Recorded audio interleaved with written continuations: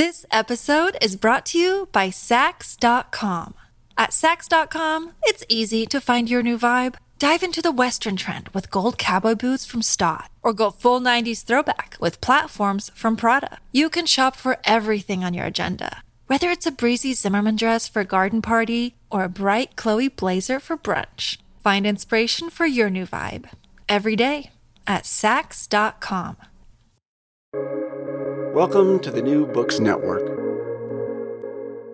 Hi everyone, welcome to New Books Network South Asia channel. Today, here I am, Pratichi, and we have Professor Usha Iyer with us. Dr. Usha Iyer is an assistant professor in the Film and Media Studies Department at Stanford University. She is the author of Dancing Women, Choreographing Corporeal Histories of Hindi Cinema, which we would be discussing today. The book has been awarded the 2022 British Association of South Asian Book Prize and shortlisted for the Oscar G. Brockett Book Prize for Dance Research by the Dance Studies Association. She is also the associated editor of South Asia Journal of South Asian Studies. Welcome, Usha. How are you doing today? I'm doing well. Thanks so much, Pratichi, for this invitation. I'm such a fan of the New Books Network, and it's become a regular pandemic time companion on long walks. So I really appreciate being invited to discuss my not so new book, but we've had a pandemic this whole time. So I feel like we're all catching up with all the publications of the past few years. Thank you. Thank you so much. It's still very much fresh in our minds. So no, I do think it's a very much legit a new book. So just to start with, why did you decide to write this book? Like, why did you think this book must be important to read and write?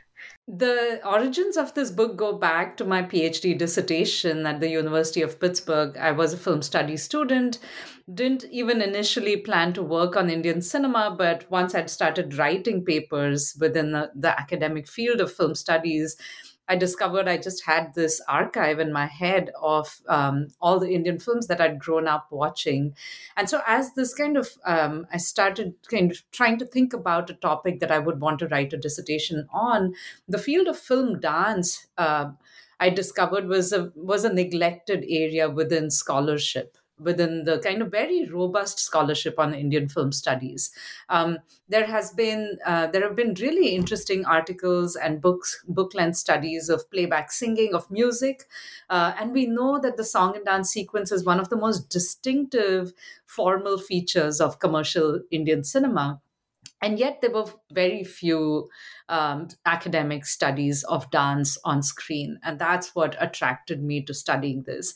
And I think a few years of research into that made it really apparent that the book would have to foreground and highlight the work of women.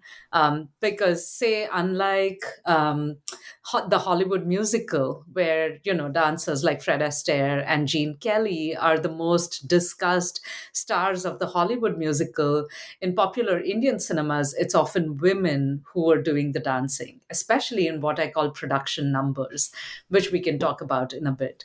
And so it became quite apparent to me that this work had to be front and center in analysis of gender and sexuality in relation to on-screen dance.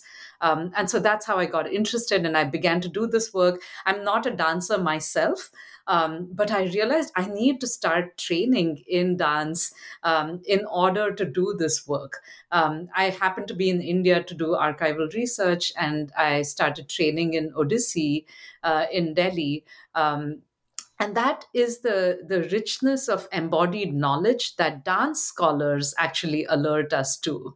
And this project has been an interdisciplinary journey of bringing dance studies and film studies in conversation with each other. And it was my own embodied experience of extremely tired and hurting thighs, for example, after a 1 hour of Odissi training, that alerted me to the importance of talking about labor, training, the kind of knowledges that the body can give us in discussing what is this dematerialized kind of form on screen. And I think that centrally was what informed the subtitle of the book, The Corporeal Histories of Hindi Film Dance.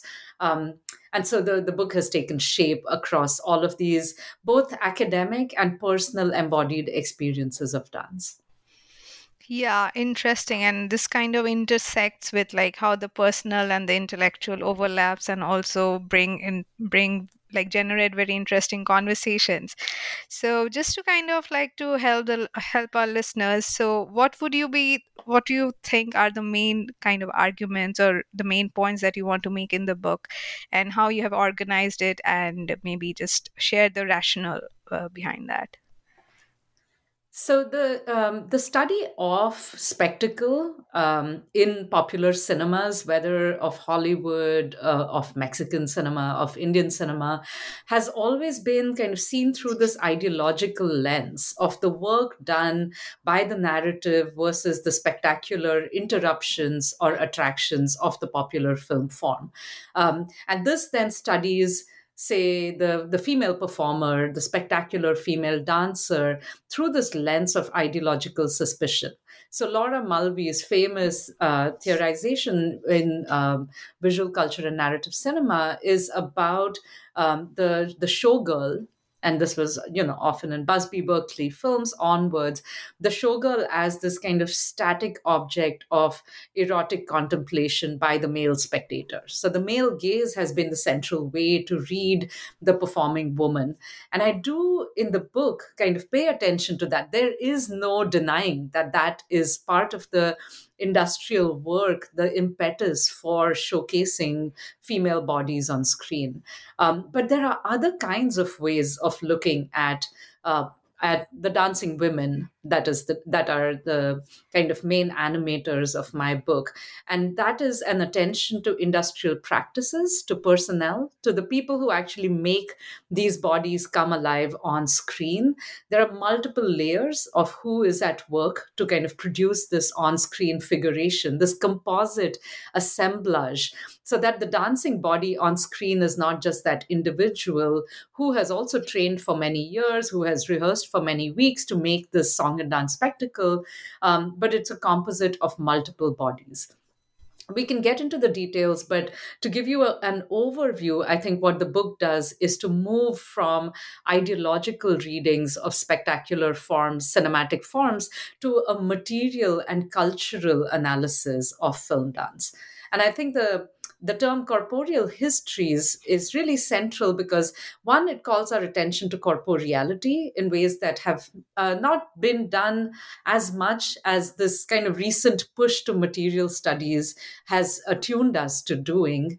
And then what does that corporeality, that attunement to corporeality, do to history writing itself? Those might be the two questions. And I think of corporeal histories along three main areas. One is just the simple figure of the dancing woman on screen. So I attend to gestural histories, right? The gestures that these women are trained into are so important for a study of dance. And you cannot talk about Hindi film dance without thinking about the various quote unquote classical, quote unquote folk dance forms that circulate across the Indian subcontinent. And I problematize those terms of folk and classical in the chapters that follow. So there are those physical gestures of the dancers themselves, but also the gestures of technology. How do we read the dancing body, the corporeal physical body of the human in relation to non-human elements and their gestures? And so the dancing woman then becomes actually central to bringing together multiple technological changes. I talk about the turn to color, changes in editing, set building, art direction, etc. Right? So gestural histories is one. It leads us then to labor histories.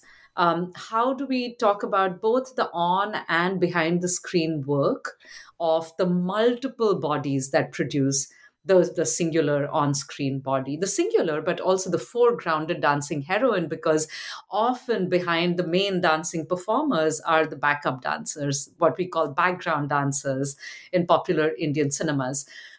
So we pay attention to all of these laboring bodies, the multiple years of training that they bring to it, and labor histories also make us attend to the affective kind of ecologies around the cinema. Right? What has been left out is narratives of joy and pride in people's work, but also complaints about exhaustion, about oppression, about I talk about how Waida Rehman complains about how her Bharatanatyam skills were underused.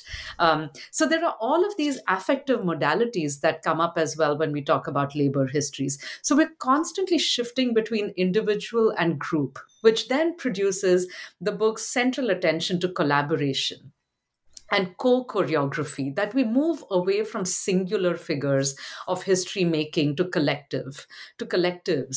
um, and then the third level of the corporeal history, which again builds from gestural and labor histories, is material histories.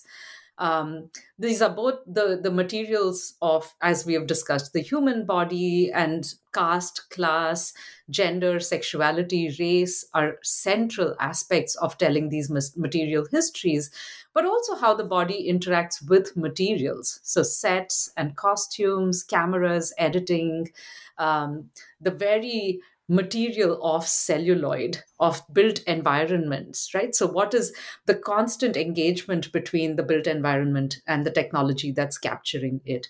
I think all of these together produce the dancing woman as not just a discursive figure, as most definitely a discursive figure, which is what earlier ideological readings of performance have alerted us to, but also as a set of material social practices.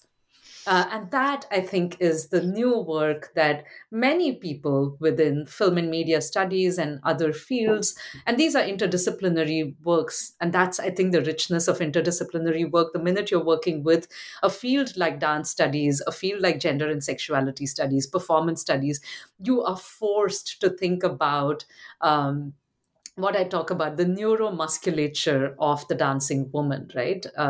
That foregrounds labor, that makes us think about bodies as knowledge, bodies as archives, bodies as histories. These are, always in motion and therefore very complex, and we're unable to just capture them.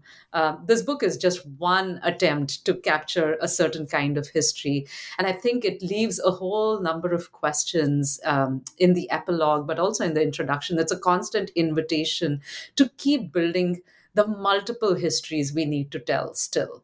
The body is shaped and defined and disciplined, of course, by ideology, but dance and dancing women in particular alert us to how they move through and against these ideological structures that define them.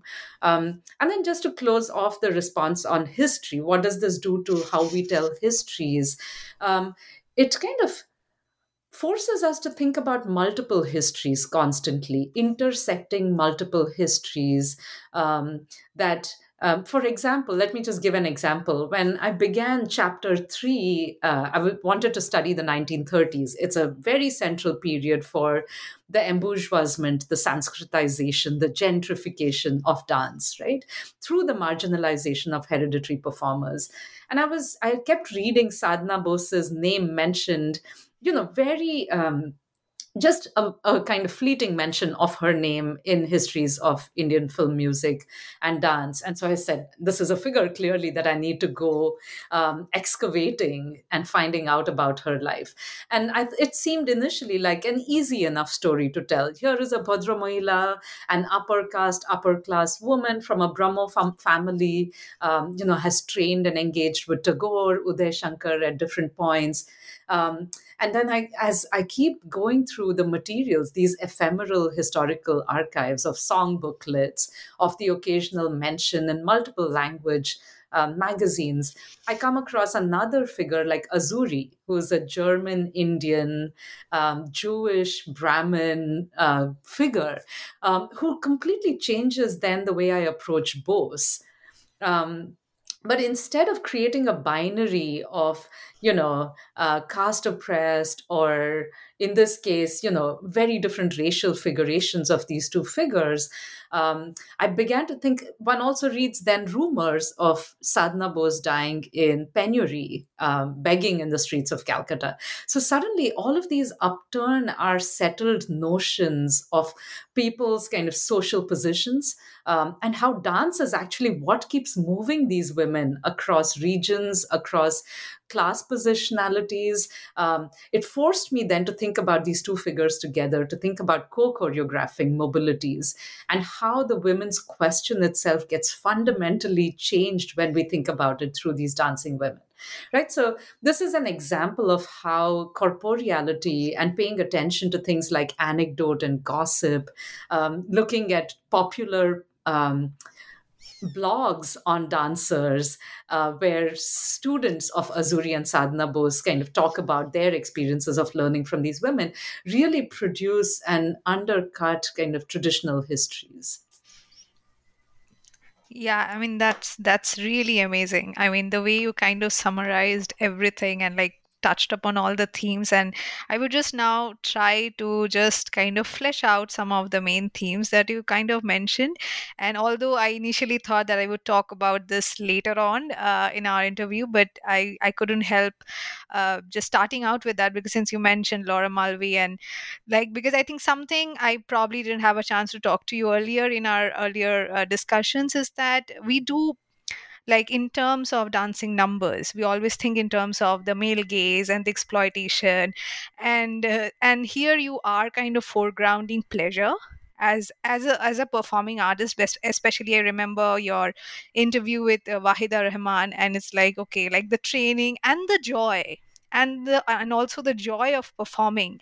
And so that's something I found to be really a very important intervention into thing. I mean like agency is a very complicated word, but just to kind of foreground pleasure in the production of dancing numbers, or to generate certain specific aesthetic appeals. And I really like that part, and I just wanted you to kind of maybe talk a little bit on that, because I don't recall we talked about this before. But yeah. Thank you for attending to pleasure and for being pleasured by the attention to pleasure.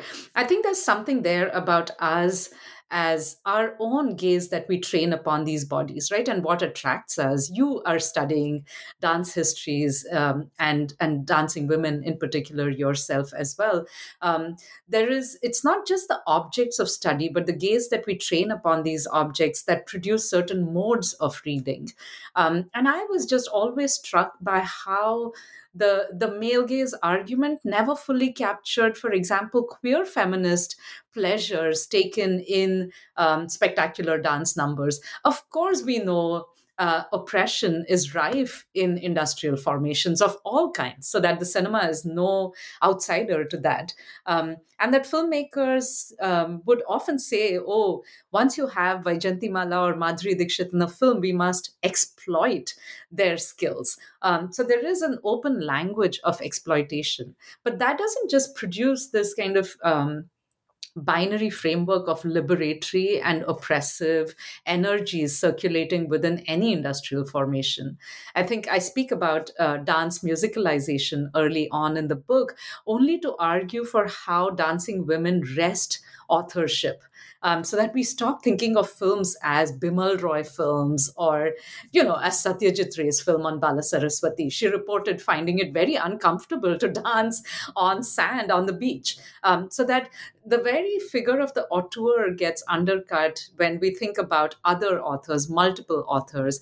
And then clearly the dancer heroine herself is often somebody who's from an oppressor caste, upper class, bourgeois women, right? It was their entry into the cinema that actually facilitated the embourgeoisement of dance. Hari Krishnan discusses this at length in his book Celluloid Classicism, about dance in Tamil and Telugu cinemas.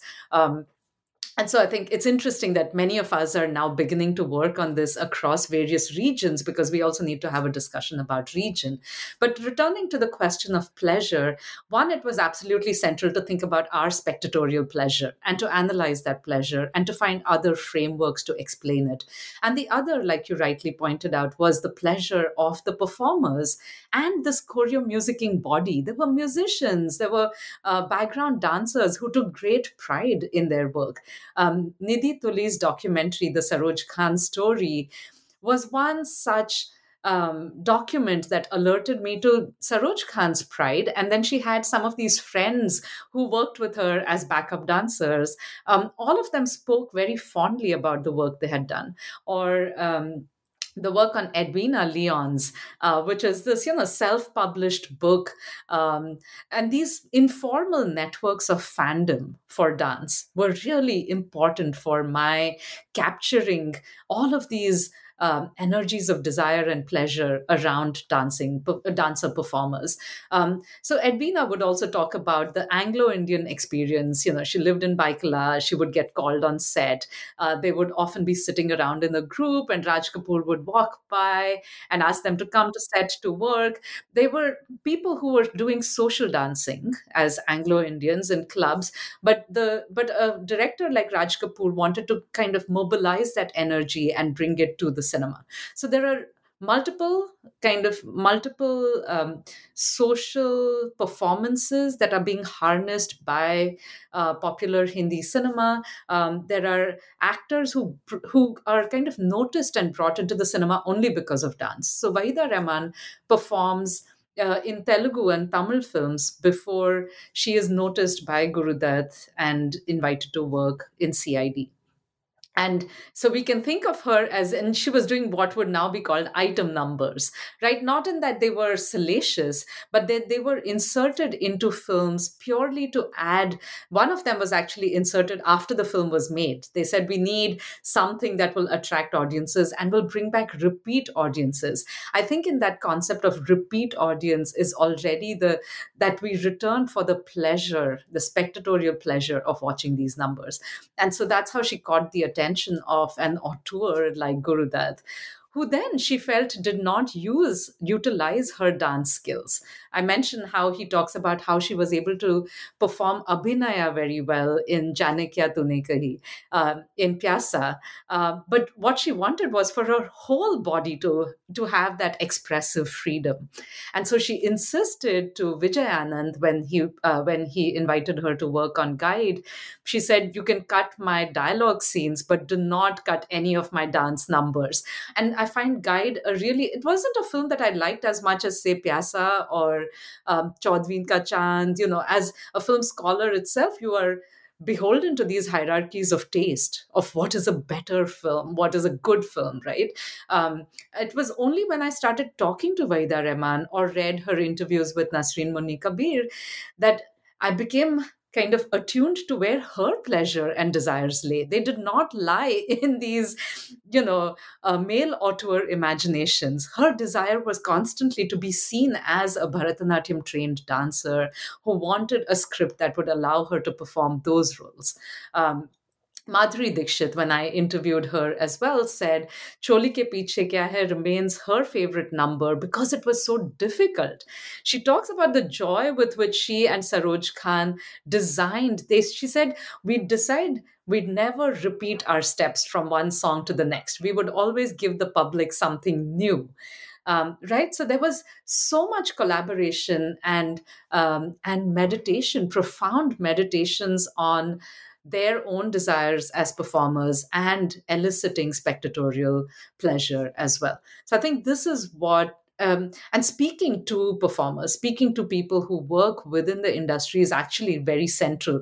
This kind of removal and reading from the outside is actually what distances us from the kind of affective flows and ecologies that are actually circulating among the actual makers of cinematic, of media products. I'm glad. I'm so glad that you kind of mention about this, because as also a kind of aspiring dance researcher, this is always a very fraught question if you are talking from your positionality and about people who are probably not from your positionality and talking about their pleasure. So it's always a very, very fraught question. And it's not to deny that there are, of course, hierarchies, there are certain bounds of the structure, but also to just kind of hear about pleasure, like as a performing artist, is also something like I think we need to take into consideration. So I'm so glad that you kind of brought this up in the book and also in our conversation. So yeah, thank you. So I think you do talk also, you did talk a lot about the material history, the importance of looking at dancing body as beyond ideological inscription. And I also found that to be very important, and a very important intervention in terms of how we view dance, both in our like daily life and also in academia to a certain extent. I do recall reading Priya Srinivasan's work for the first time in my like early coursework years, and I was fascinated that okay, like this is how you can think in terms of laboring body, because I think art as labor, dance as labor has hardly been kind of focus of historical studies. So I mean, I just wanted to kind of know a little more, like if you want to flesh it out a little more for our listeners, that what this reading materially of the body brings us, brings things to us, like gives new insight to thinking about gender, spectatorship, and the medium of Hindi cinema. So yeah. So I think there are multiple ways that a material analysis of media can take. And I'm exploring some of it very differently in my upcoming project. But I think what this book and writing this book alerted me to is kind of coaxing a reading of behind the scenes of pro filmic work of labor from what you see on screen, and the amount of work and the multiple methodologies one needs to kind of mobilize in order to do that work. So it's a mixture of textual reading, but it cannot stop at textual reading. It has to also include ethnographic work, interviews, looking at informal kind of fan-based cultures built around the image. All of these have to kind of, these multimodal strategies are required when you want to discuss labor and material histories. One example that I have heard readers of the book tell me more recently, because I've had a lot of interaction with people who've read the book since, is how they're now alerted to watching, say, that 3 to 6 minute on-screen dance spectacle, but to then think about all the work that went into making it. So one, you're no longer erasing the other bodies that you see on screen, right? And unlike, say, a Busby Berkeley spectacle, a Hollywood musical, even of the 50s, these bodies are not uniform. And I think that tells us something about the very logics of the industrial production of popular Indian cinemas. That these are, and then we are constantly alerted by that to the class and caste differences between the kind of foregrounded performers, the heroes and the heroines, and the backup dancers. But we also see then behind the screen time of 3 to 6 minutes, we see the many weeks and months that it took to rehearse. So training and rehearsal are absolutely central and haven't been paid enough attention to. And I'm hoping my book just begins to signal these many areas. And I'm already seeing a lot of young scholars doing this work. Of being there on sets right now, soon after the worst of the pandemic lockdowns, people are already back on the field and doing this work. There are really fabulous Instagram accounts that are discussing various Kathak sequences and interviewing performers, etc. So you think about training and rehearsal, and I think what we need is a kind of phenomenological study of rehearsal. What are the kind of, how is the body occupying space and time in the period of rehearsal? What is the difference between rehearsal and the multiple takes of actual shooting? These are all really important questions that we need to spend time with. But then you go one layer further back and you think about the years of training that those bodies have even brought to this rehearsal. right? So not just the dance trained bodies, but say the carpenter. Have they gotten this training as part of their kind of caste position? Are you born into being a carpenter? Are you born into being, or the painters, the dress ballas? And then it gives you a way of reading political economy through these kind of micro histories of labor on set. This kind of and then we think further back to the histories and traditions that these professions fold with in earlier centuries. So you cannot think of the dancing heroine, you cannot think of Madhuri Dixit's Kathak trained body without thinking, going back to 1882, the anti-Nach movement, the marginalization of hereditary performers. You have to then bring all of these multiple histories of dance, of women, of media, and their histories into the study of this one on screen dance number, right? So that the on screen dance number then gives us this multi scalar kind of palimpsest of multiple temporalities and the many laboring bodies and the many accounts of oppression and pleasure and agency, which, like you said, is a very complex, kind of phenomenon, a complex concept, and a one that so easily can move us into binaries. Um, that to stay away from it, I think there's a constant emphasis in the book on multiplicity. Yeah, so I think kind of segueing with the folding over idea, and like that gender is kind of a central thematic of this book. And I wanted to kind of highlight that in the last three chapters, you do kind of pick up s- two main figures, like be it Sadhana Bose, Azuri, there's Wahida Rahman, Vaijantimala, and then we have Saroj Khan and Madhuri Dixit. And you kind of emphasis on their collaborative efforts in kind of generating certain cinematic appeal, and as well as also enable certain gendered mobilities both on screen as well as off screen. And what I wanted to kind of ask you is that what this idea about folding over each other, or like slash co-choreographing slash collaboration, tells us about the dancing women of Hindi cinema, which the idea of competition, which is again like something that you started the book with, doesn't give us. Like it's a very common trope to pit one heroine with against one another and not as collaborators, because I think that is also an important intervention that you are making in the book. So yeah, just would want to hear a little I more on do that. start the book, like you mentioned, with one of the famous dance-offs of between three very key dancer actors of the 1950s and 60s. So I begin with Mukabla Humse Na Karo from the 1969 film Prince, I think the year, with Shami Kapoor, Vaijantimala, and Helen.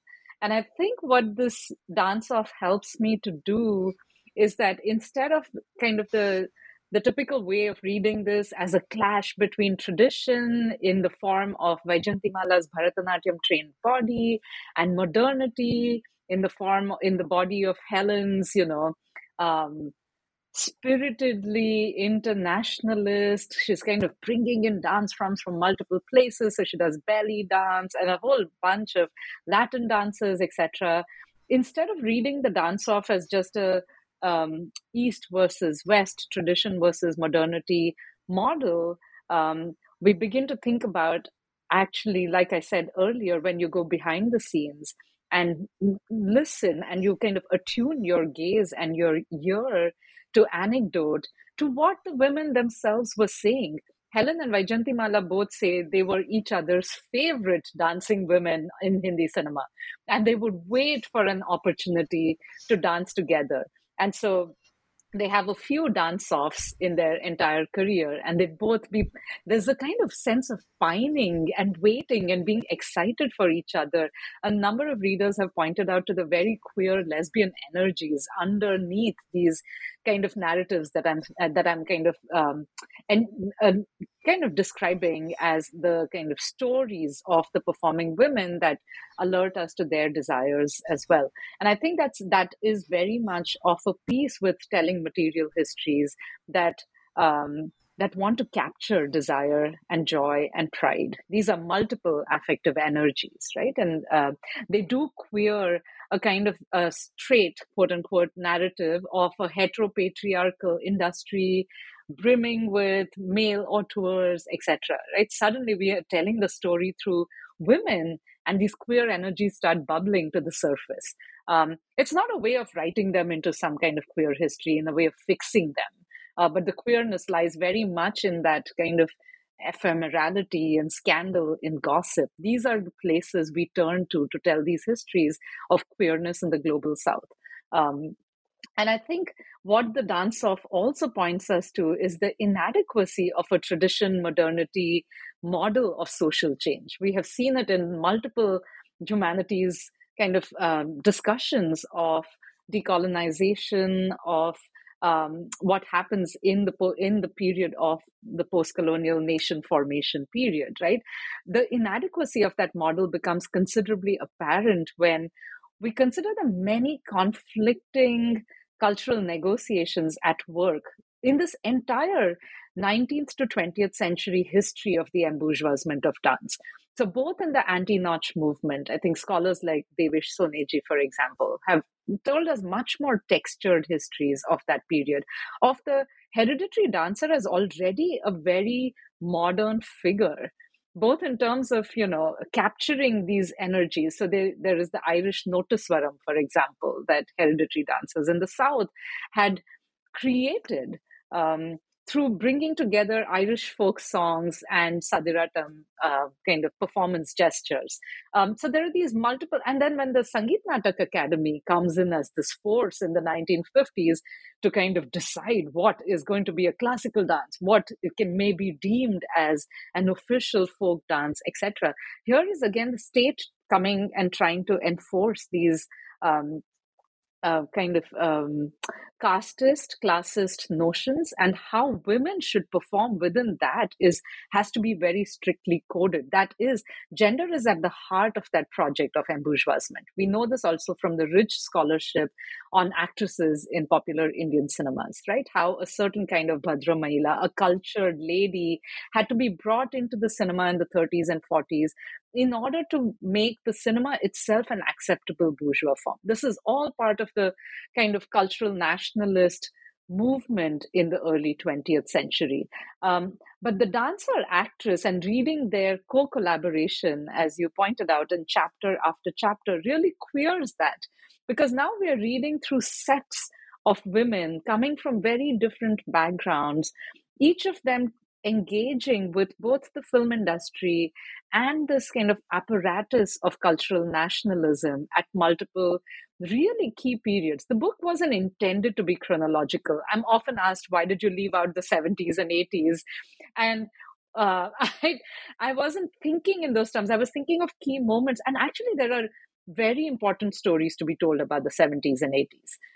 I haven't told them. I'm looking forward to others telling those stories.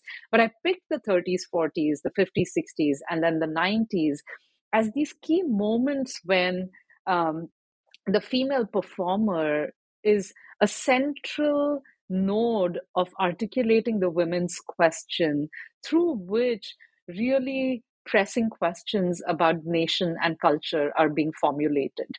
Censorship is a big part of these negotiations, right?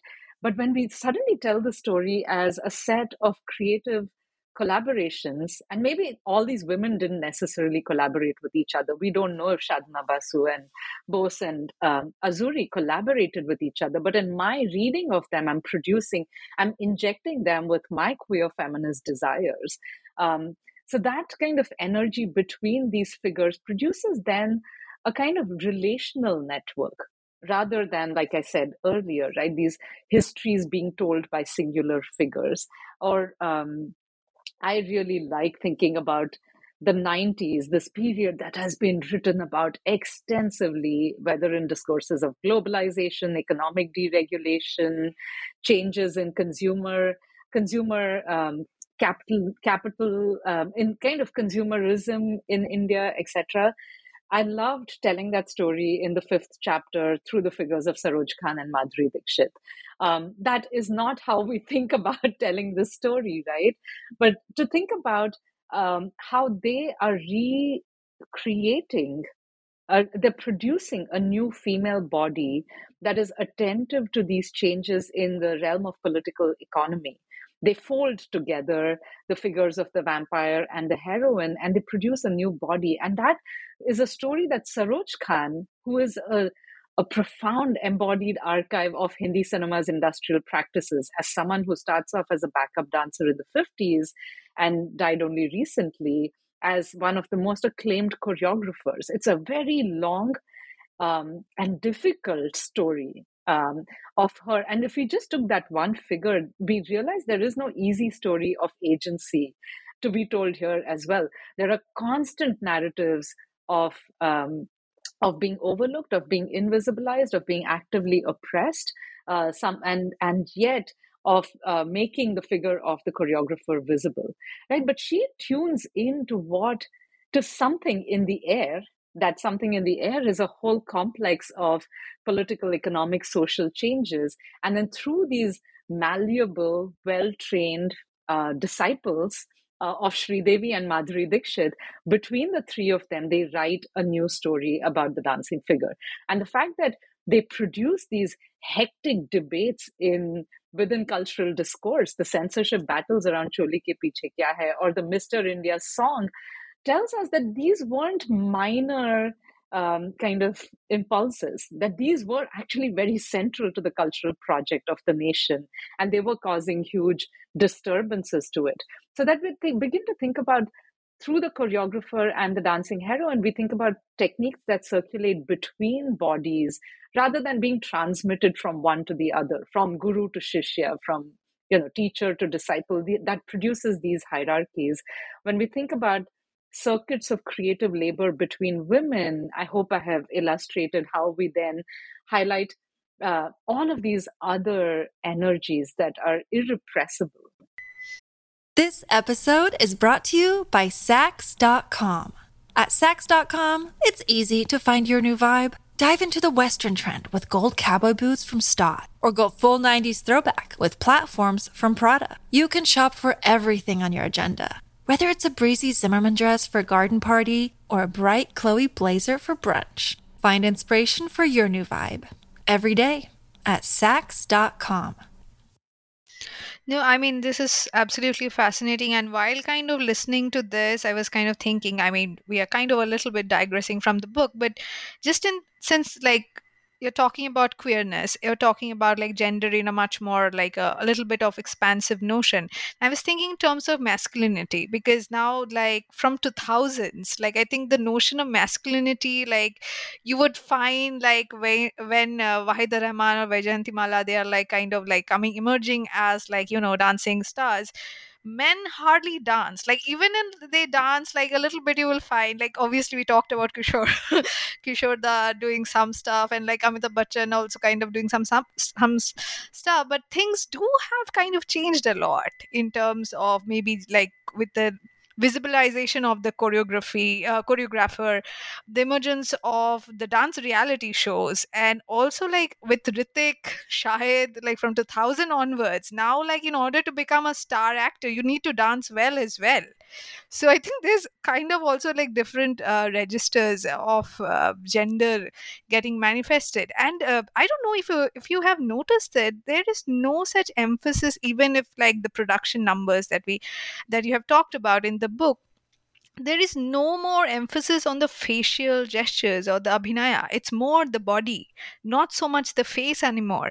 And like I was so blown away, like you mentioned CID and like kahin pe nigah hai, kahin pe nishana. I'm like, oh my god, if someone like I would be blown away. And like obviously Pyasa, and like that impact and that emphasis has kind of shifted. So yeah, I don't know if you have kind of noticed these things. And while I was reading your book and also like thinking of the dance numbers that I've grown up with, I'm like, there seems to be certain shifts, and that's the fascinating part of kind of thinking in terms of Hindi dance numbers corporeally. Yes, absolutely. I think that shift to the male dancer being very visible now since the 1990s is, again, we can arrive at a more nuanced analysis of it if we think through the framework of a corporeal history, right? What is, I say in the book, I talk about dancing bodies as these interpolated materializations of biology, history, and technology. If we take each of those terms, we think about what are the shifts in masculinity, in its codifications, in its performance in the 1990s that allow the emergence of, say, Shahid Kapoor and Hrithik Roshan. They are training in dance schools. Why do dance schools come up? They have a lot to do with Saroj Khan making the work of a choreographer visible. Shamak Davar is training extremely privileged Bombayites in a kind of South Bombay, or, in these kind of, suddenly the backup dancers who are often working class performers with their very strong unions are now being replaced by college students, by affluent college students, and eventually by quote unquote Caucasian backup dancers who are often from impoverished backgrounds in Eastern Europe and the former Soviet republics, right? So those are also very complex stories, because I'm often asked about that. And suddenly there's the white backup dancer in Bollywood today.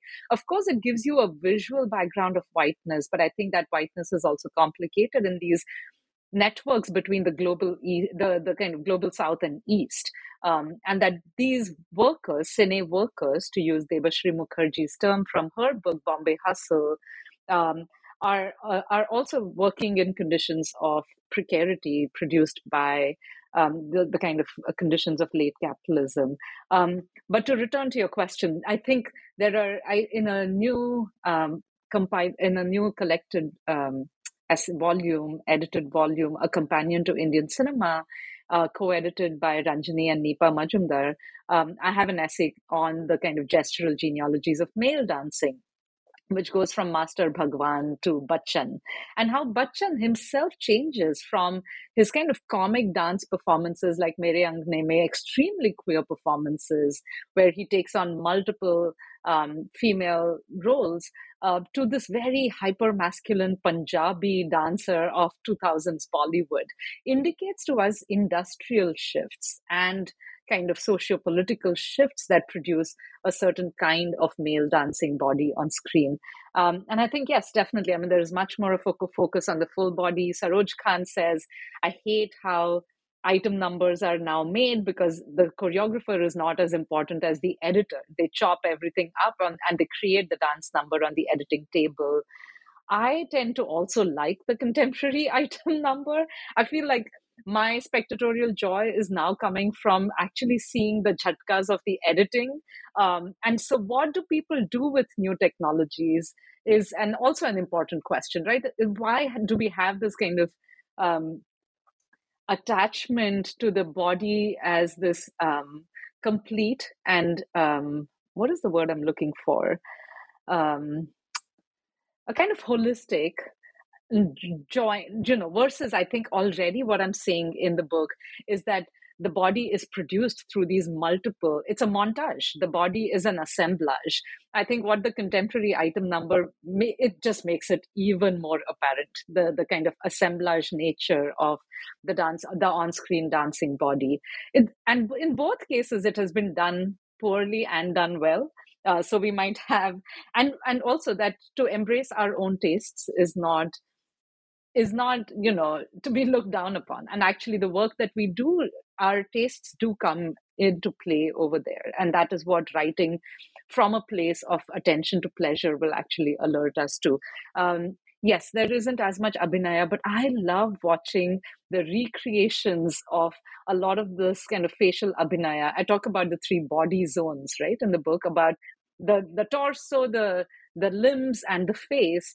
There is a lot of attention to facial expression in reality shows and in TikTok. I am amazed at this kind of spectatorial recreation of affect. So I feel like now I go to different places for those pleasures than the cinema itself. I haven't even watched a lot of interesting item numbers recently. But what is so fascinating always is how this music and dance is traveling to places that you would not imagine and infecting other bodies. that then bring back a renewed kind of energy to Bollywood. Yes, absolutely. I mean, I personally like Abhinaya, but that doesn't mean that I don't enjoy the numbers. I mean, it's anything rhythmic, and I'm always tapping my feet, head, whatever that comes to my head, even in a supermarket, maybe. So, so I completely agree on that.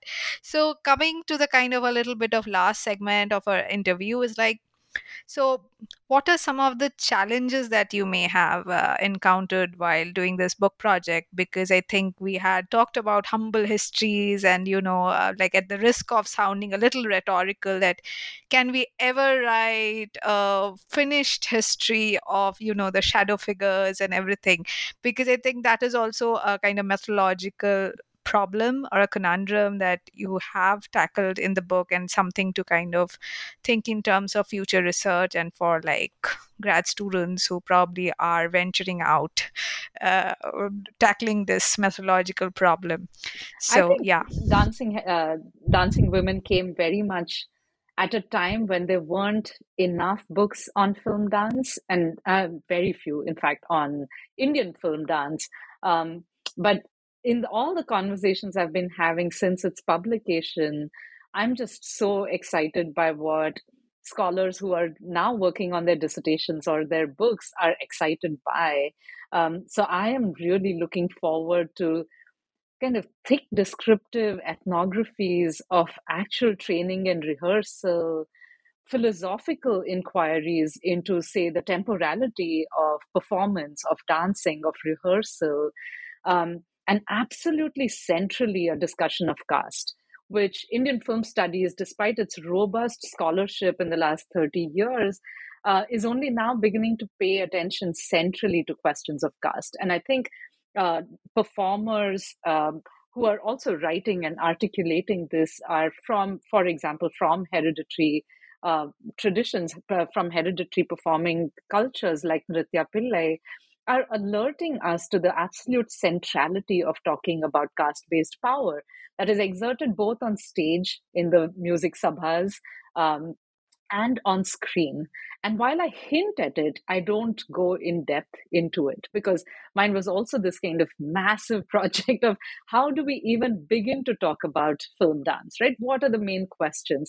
So I think of it very much as that, as a book that opens up those many questions from an author who is extremely excited to see what other histories are going to come and co-choreograph with this book, are going to counter this book, are going to reveal other figures that might only be passing mentions in my book, and that I would really love to learn more about. I think the term hesitant histories that you mentioned is from an essay that I have written that will come out in a while in the Journal of Cinema and Media Studies, on the use of song booklets as a primary archival source.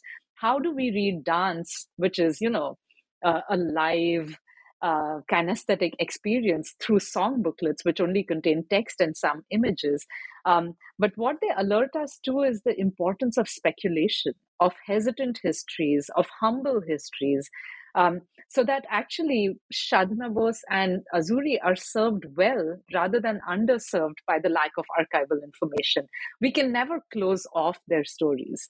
And this will be the case for all of the narratives that will come to the fore when we start thinking and really examining deeply the unaccounted for or the under archived work of caste oppressed laborers in our film industries. These are not the stories that we'll find in memoirs, in autobiographies of, say, female stars that we have access to, right? So they require completely different methodologies. And I think, for example, documentaries like the Saroj Khan story have helped me have access to some of those voices. So now when I think about new methodologies, I feel I just have to go with a camera or just with a phone and interview people. And especially the people who are old, and those histories, the danger of, or the risk involved in corporeal histories, is that you need those bodies to tell their histories, and we need people to go and capture those histories while many of these cine workers are still alive. So I think what I have as a theoretical framework now requires the actual labor of scholars, of researchers. And that is actually why I love digital social media, because there are so many people outside of academic networks doing this work. So we need to co-choreograph these histories with them rather than only within the ivory tower. Yeah, I can't agree more. Yeah, it's something like I also sometimes feels kind of, stifled while just doing kind of archival work, because I think it's always helpful to complement each other, especially if you are working with and about dancers, and sometimes just finding them in the archives is not enough. So I mean, yeah, I mean, thanks for the cues.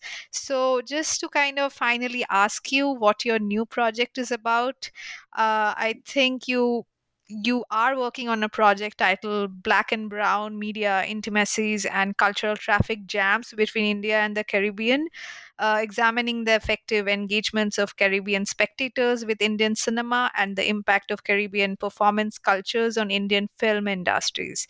So, if you would like to tell us more, like why this particular connection, why India and Caribbean, and if you would want to share any interesting snippet from your ongoing So this is research. a very tentative title, but it gives you a sense of what I'm thinking about. I'm early in this project, and the pandemic hasn't helped with not being able to do research travel. But my first tenure track job in 2014 was at the University of the West Indies in Trinidad. And so I found myself going as a US trained academic, but I was living in Delhi, traveling to Trinidad to teach there. I taught in the film program over there. And while I knew about the indenture labor diaspora in the Caribbean, which, 2.5 million people were transported across the late 19th century till 1917 to various plantation economies, Fiji, Mauritius, South Africa, and in the Caribbean, Trinidad, Jamaica, Guyana, Suriname, etc. Um, and so while I knew about that history, what I wasn't prepared for when I went to Trinidad is the kind of deep and long presence of Hindi cinema uh, in Trinidad, and how central a role it's played in articulations of ethnicity, of gender, of belonging, of citizenship, who belongs, who is a proper Caribbean subject, who is modern and who is pre-modern. Indian cinema is a big player in all of these national discussions in Guyana, Suriname, Trinidad. Those are the three locations that I'm looking at. But I was also it's not a simple study of we're studying Indian cinema in these multiple locations that other than Hollywood, we also have the global presence of popular Indian cinemas, etc.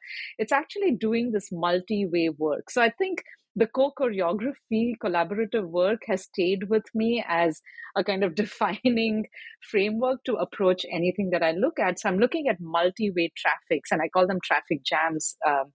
I'm also thinking about how Caribbean cultures are informing various Indian film industries, the audio sphere, the kind of media sphere of India at different moments. I'm currently working on the 70s and 80s, but also contemporary digital cultures that are about Black and Brown communities. As an example, I was thinking of when I was teaching a course on Indian cinema in Trinidad, I had students do a paper on interviewing members of their family or others on the impact of Indian cinema on them. And I had an Afro Trinidadian student interview her aunt, who said, when Amitabh Bachchan died, in movie after movie, I would sit down and weep for hours. And she said, Amitabh Bachchan united races for a lifetime. And I found that really interesting, this kind of the work that Indian cinema was doing, which was being shown every Sunday on television, to bring together what were very fraught Black and Brown communities with different histories of oppression on these islands. And then how do we think about kind of those really complex engagements between Black and Brown communities in the global north as well, where many of us are now located, right? How do we account for anti-Blackness within Asian communities, within Indian and subcontinental South Asian communities? How do we also think about the erasure and invisibility of Indo-Caribbean communities in the global north? And how the figure of the traffic jam allows us to talk both about intimacy and friction simultaneously. These are not some happy love stories across the global south, but they're also extremely empowering stories. Through the frictions, intimacy is always a complex affair, and that, when we look at it from all of these directions, much more complex narratives and directives for us about solidarity across difference emerge. And so I'm thinking right now in a very manifesto voice, but that is the work that I'm hoping to do slowly. It's very hard to track these underground networks. How did records travel between the Caribbean and and India? And it's often through networks of Europe or the Gulf, etc. Right? So it's tracing these multiple informal networks that I'm very excited about right now. I mean, that's fascinating. And I was again taken taken by the word traffic jam, because this is so much in Indian English, kind of like always talking about traffic, that I don't think anybody talks about traffic jam anymore. Just similar, like I remember like Professor Anjali Arundekar, when she came here to give a talk, we talked about Uh-huh. time pass. Like nobody talks about time pass. Like this is such an Indian English. So I think that kind of captures what you're trying to say about the intimacy and the conflict. And I think conflict is very central to what we call intimacy. So I think that's really fascinating. Have you, like, what are your archives like? I mean, just kind of interested I to think you're know. paying attention to the vernacular is really important for this project. Thinking about the traffic jam, thinking about chutney, which is a musical form in Trinidad, all of these mixtures, right, of these kind of new ways of thinking about hybridity and creolization.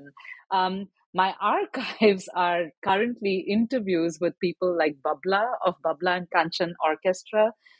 He performed extensive, both of them performed extensively across the Caribbean and for its diasporas in North America. I interviewed him on Zoom, which was very interesting. So I'm also thinking about methodologies, pandemic methodologies. Playback singers like Parvati Khan, she's Trinidadian. Yeah, and so interviewing people within the industries, looking at TikTok and Instagram reels and videos to think about people's performances. So a lot of drag queens are employing Bollywood music or pushing back against it in order to kind of to for certain performances, gender performances. So what are the intimacies and frictions there between Bollywood's figuration of gender through music and dance and these kind of queer performances? So my archives right now are very wide, and cinematic archives in the Caribbean are sparse. And so one needs to be very creative with one's methods. And I am looking forward to traveling and interviewing people who are working in the single screen theaters, viewers. So it's going to be a traffic jam of multiple methodologies as well.